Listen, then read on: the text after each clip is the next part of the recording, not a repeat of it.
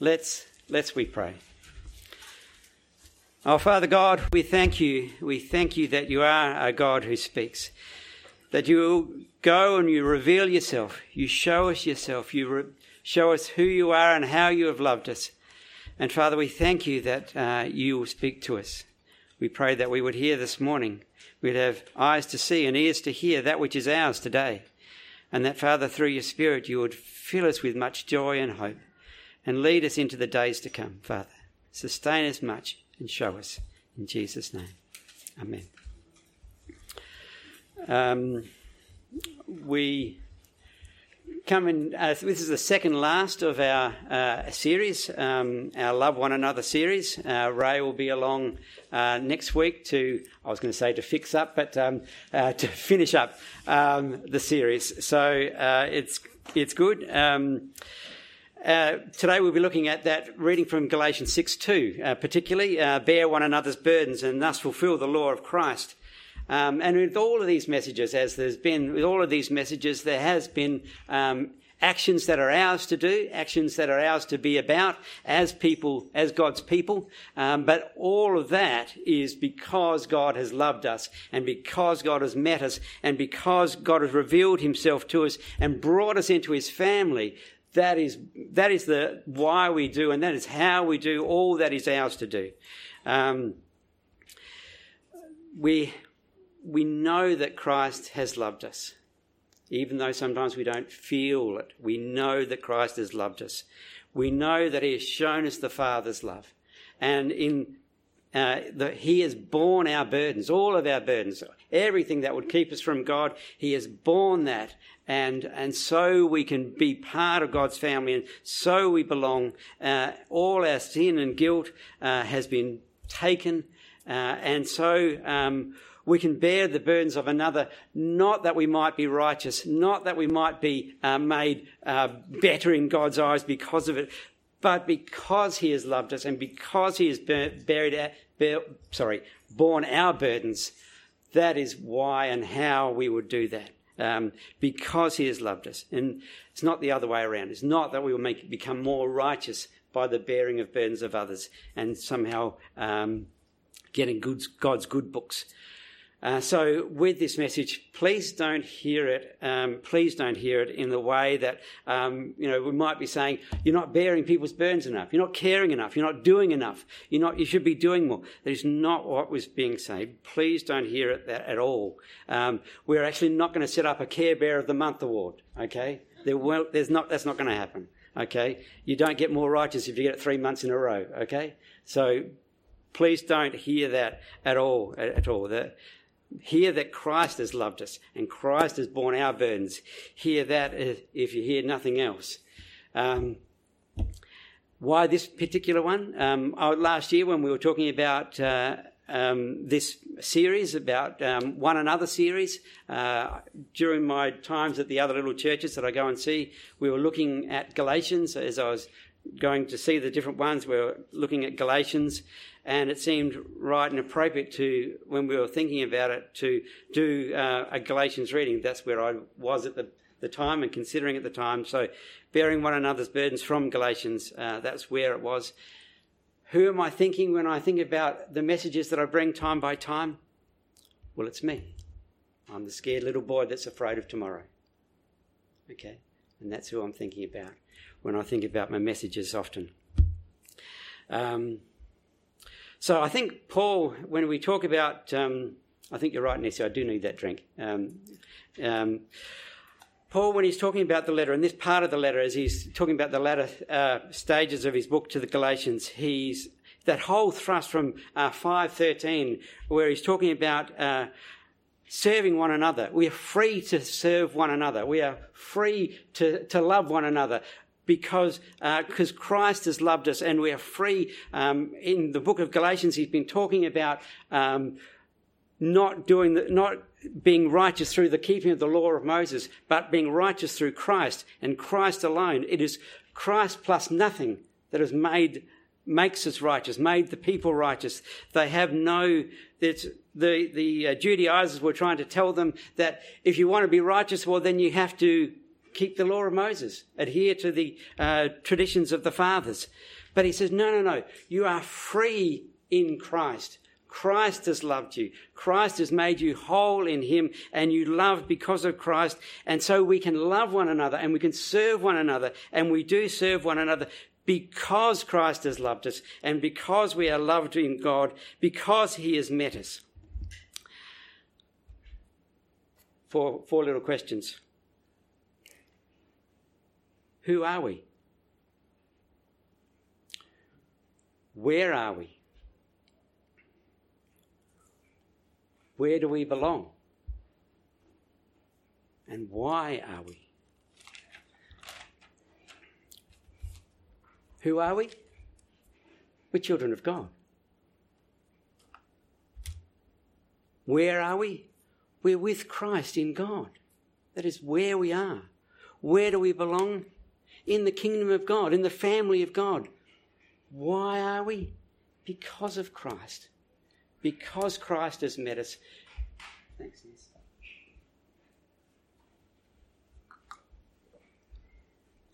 Because Christ has met us, because Christ has picked us up and brought us out of darkness and into his marvellous light, so we are, and so we can serve one another.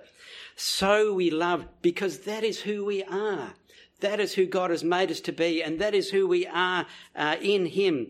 And we don't need to serve the flesh anymore. We don't need to look out for number one anymore. It is actually not natural for us as God's children to do that, because we no longer need to serve ourselves because we have the Father. Why do, like in the sundry laws in Leviticus there we read, why do we have to not worry about getting every stick of grain? Because the Lord is our God. Why do we have to not worry about getting every grape that was on the tree? Because the Lord is the one that provides for us. Why are we able to be who we are? Because Christ is our sufficiency, and we have no other sufficiency but Christ. He is our fullness. He is our all in all. So we don't need to serve the flesh. We don't need to look out for, make sure I get all that's coming from me. I want my pound of flesh. I want my Jews. We don't need to do that, because Christ is the one that fills us. Christ is the one that makes us all that we are to be. We don't need to look out for number one, because Christ is the one that has filled us and fills us. We don't need to worry about whether we have wealth or position or long life or anything, because Christ is our fullness. None of that is our fullness. Christ is our fullness, and that is who we are, and we can serve God because of that, and we don't have to look out for number one. We don't have to serve the flesh, as Paul was telling us there. When we serve the flesh, when we serve ourselves in that, we just bite and devour one another. We look out for what we can get. We get what we want, what pleases us, what is good for us. But he said, no, you're free from that. You are free from that. You can serve one another. You can serve your brothers and sisters. You can love one another because he has loved you, and because the Spirit has filled you. You can be all that that he is called you to be without having to serve yourselves, because you're free to. We no longer need to serve ourselves, because he has served us, and we are free to serve him. We are children of the Father, and we can serve one another in that. So that's it. Sorry for a long preamble. That's our launching point. From there we are. So if we turn to Galatians 6:1, it says, "Brethren, even if anyone is caught in any trespass, you who are spiritual, restore such a one in a spirit of gentleness, each one looking to yourself, so that you too will not be tempted." There's a little bit of that verse is translated in a number of different ways at points. Sometimes it's overtaken by a sin. It talks about, and there's various ways that that's brought out. But I believe it's not saying that we actually stand on the corner of Hindley Street and on a soapbox and say, "You heathen blind." I think it's actually talking about your brother at home. I think it's talking about your brother at home. The one that might have been overtaken by a sin. I think it's talking about your brother at home. And what do we say? We say, I don't care if he goes astray. His kids can go rotten too, for all I care. Well, do we? Or do we love him? And do we say, come on, mate, this is no good. With a sense of our own, it's with a sense of our own weaknesses, knowing very well that it could well be us that have slipped up and fallen into astray, because we are so prone to that. A couple of things. A story I once heard, there was a priest that was beaten up by a robber. He was beaten up by a robber and quite beaten up, and things stolen off him. And, it was in the media, and they said, oh, well, what do you think about the robber? He said, well, that could have been me. Circumstances being different, that would have been me. If I was in want, I could well have been the robber. It's not that I'm great and he's bad. Could well have been me in that circumstance too. Dean Metheringham tells a story from classes that he led, probably in this place, I suspect. Dean tells a story about a man that was brought along to the classes, and he wouldn't have been there if he had a choice. He was brought there by his wife. He had to be there. He didn't have a choice in the matter. And he just sat there week after week, hearing the messages, waiting for them to end. And one time he stands up and he says to Dean, what does God say about my besetting sins? The besetting sins are the ones that we're most often prone to fall in, aren't they? The ones that we're most caught up by, or the ones that we're tempted by time, much as the Lord gives us victory, and he does, that we're tempted by them. And Dean hangs for a minute and he says, you're talking to a man with many besetting sins. And so do I. Many besetting sins. It's never with a sense of our own sufficiency or our own maturity, not our maturity, I need to come back to that. It's never with a sense of that we are somehow got it all together, or we're not going to muck it up ourselves. No, it's with a sense of knowing our own weakness, knowing our own frailty, knowing how we too are beset by many, many sins, that we might say to a brother, look, mate, probably not this way. The picture there when it says, restore such a one, it says, you who are spiritual. The spiritual is the one who is mature, like mature in the word. That one who is mature in the word would seek to restore a brother or restore one that's gone astray. Now, the picture of restore is like mending a net or fixing a broken bone. I know about that. Just after we were married, my dad and I were chopping wood, cutting down a tree down the bottom for firewood, and as the tree came down, it hit me in the shin. It fell this way and the butt came back this way. The butt of it hit me in the shin, broke both of my lower leg bones. Sorry to be a bit gruesome. And there's a sense there when your foot and your leg go independent to one another. It's a really weird sensation, not one that you can actually get a sense of until you've actually done it. And it's obviously something that was quite a stretch. I had my rubber boots on, fortunately, helped a little bit hold things into place. But I shuffled on my bum while my dad carried my foot back to the tractor, the carryall. On the back of the tractor is the carryall, the thing that carries all. Yeah, okay. And I sat on the carryall. And we were right down the bottom by the creek, and the old Fergie, the hydraulics shudder as you go. And so we're going up the gully road, and there's my foot and my leg doing all wacky things. And it wasn't too bad. Like, it was basically intact. Like, there was... And so anyway, we came up, and my poor mum, we came up quite quickly because it just happened. And she said, what did you do? Break your leg? Poor mum. But in any case, we went down to Ashford and they put this pin in my leg. In the larger bone, they put this pin. Pity Jeff Cottrell's not here because he had a bit to do with the engineering of these things. And so they put it in and then they screw it into place and it holds the leg into place. So at that point, my leg was now secure. Like, it actually didn't flop around anymore, which was really nice. And so after a couple of weeks, the surgeon said, okay, I was on crutches, obviously, for a time. after a couple of weeks, the surgeon says, okay, you can put about 20 kilos of weight on your leg. I had no plaster or anything, just this pin. So just this pin. And he says, you can put about 20 kilos on your leg. And then the next week he said, okay, you do about 30 kilos. And then after about 5 or 6 weeks, I was actually walking just with the aid of a walking stick. Had my leg knitted? Well, it was knitting, sure. But my leg was still weak. What was carrying the load? The pin. The pin was the one that was strengthening my leg so that I could actually do things. So is the picture of our brother who's gone astray. His faith is weakened and he needs support so that while his leg got strong, well, while he gets strong again. So the pin came out after a couple of years, well, 10 years as it turned out, but it didn't need to be there the whole time. It had to be there while my leg was weak. But it was just giving the support that was needed while it got strong again. So is the picture of a brother who's gone astray. He needs support while he gets strong again in his faith. Do you see it? Can you see it? That's the picture that we have of restoring such a one, restoring one who has gone astray. What am I up to?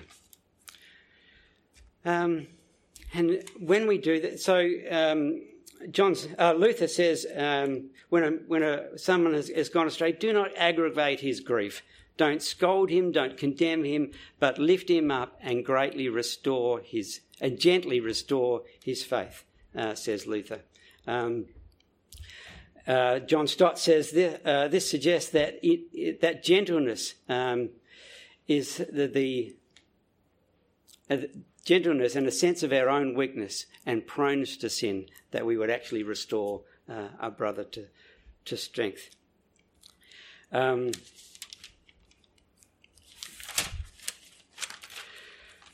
So when we look at verse 2, bear one another's burdens and thereby fulfill the law of Christ. What is the law of Christ? What is the new commandment that he gives us? Love one another.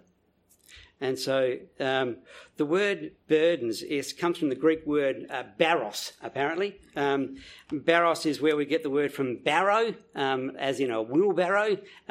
Why do you need a wheelbarrow? Because you can't carry the load. It is too heavy to carry.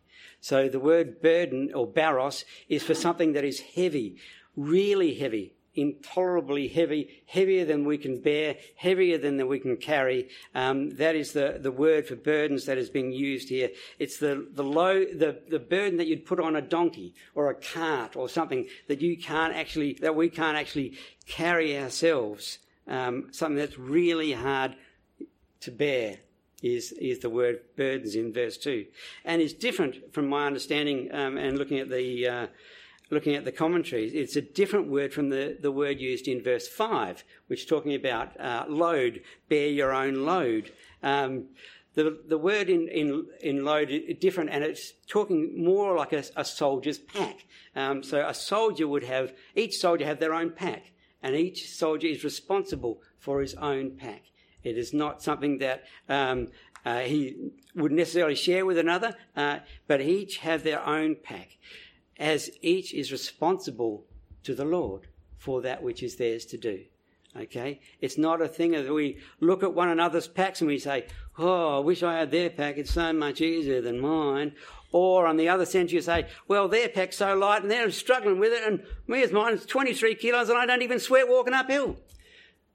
It's not in a case that we would actually compare our pack, our responsibility. We are all responsible to the Lord for that which is ours to do, that which is our responsibility before the Lord.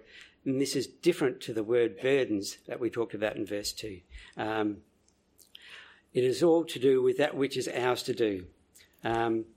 It's a pride thing. Paul, I think, puts it in there because it's a thing of pride that we can actually... I wrote a quote here from John Stott again. Pride thinks we are something, that we are better and more important than our neighbour. And see the picture there about the burden. The picture is that this is a John Stott once again. Notice the assumption which lies behind the command, bear one another's burdens, namely that we all have burdens and that God does not intend for us to bear them alone. That is the picture. That is... Now, so the first thing, what about the burdens? Okay, what is the burden that is not ours to bear? It is the burden about our sin and our guilt. That burden has been borne, hasn't it? Completely and totally. It has been borne by Christ. It is totally and completely borne by Christ, and it is finished. When Christ said it is finished on the cross, he actually meant it was finished. Okay? All the work that is his to do, to bearing the burdens of the sinful humanity, it is finished. So Christ has borne our weight of sin and guilt. It is never ours to bear the burden of sin and guilt of another. Christ has borne that. We don't bear the guilt and sin of another, not our own and not someone else's either. Why do we bear one another's burdens? Similarly with Nats, why do we confess our sins? Why do we confess our weaknesses to one another? Because we love. Because we love one another. Why do we love one another? Because he has loved us and he has brought us into his family and into belonging. Paul talks about these things in Romans, where, the man with the weak conscience, that he prefers only to eat vegetables rather than eating all things. Well, his conscience tells him he should just eat vegetables. It's a cultural thing about food, like meat offered to idols. But what do? Do you trample over your brother's conscience? Say, oh, look, stop being so weak.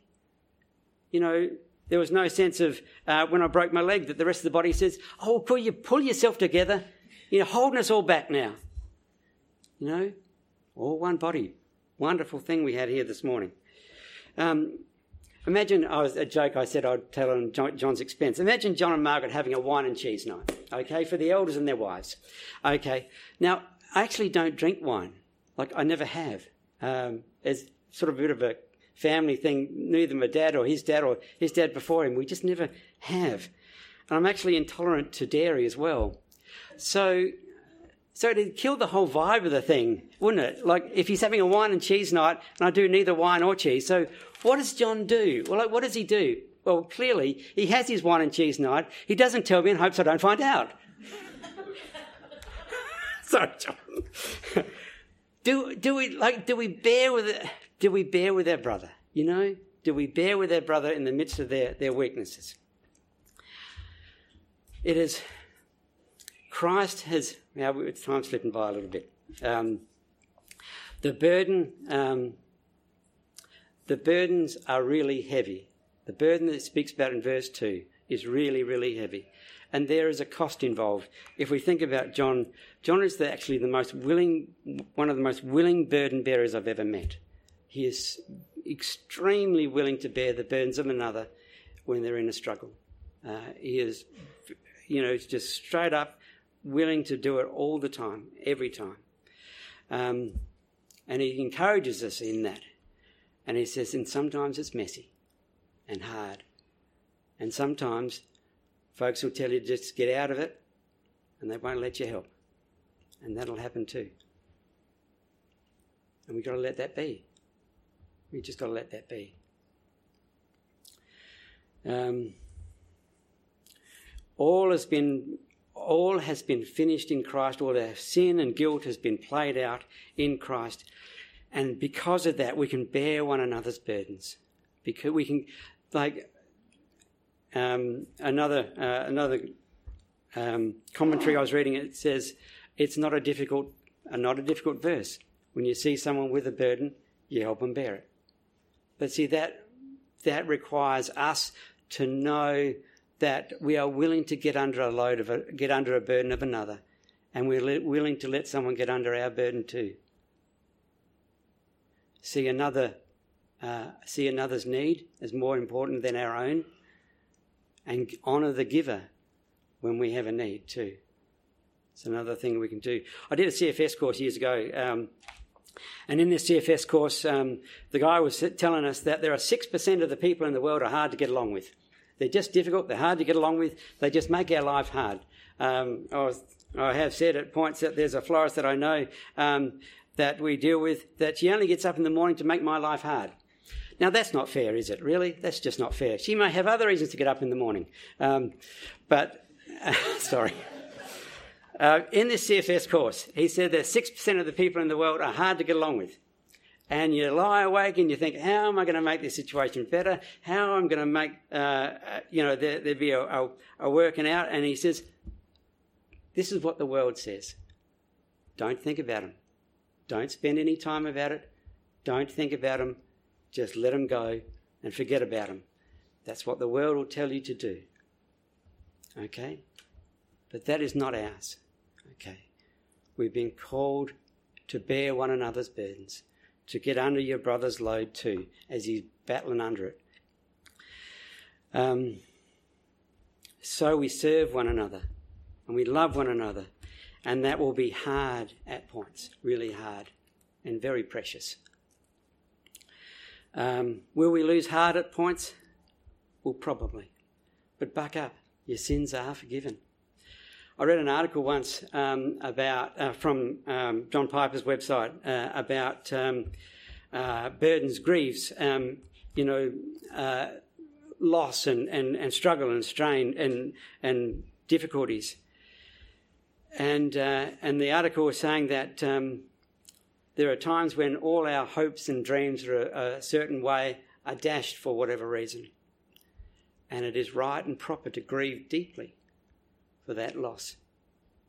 And it is right and proper to grieve deeply for the life that we will never have because of whatever the circumstances are. And it's right and proper that we do that. And then we wash our face and we continue to trust God, don't we?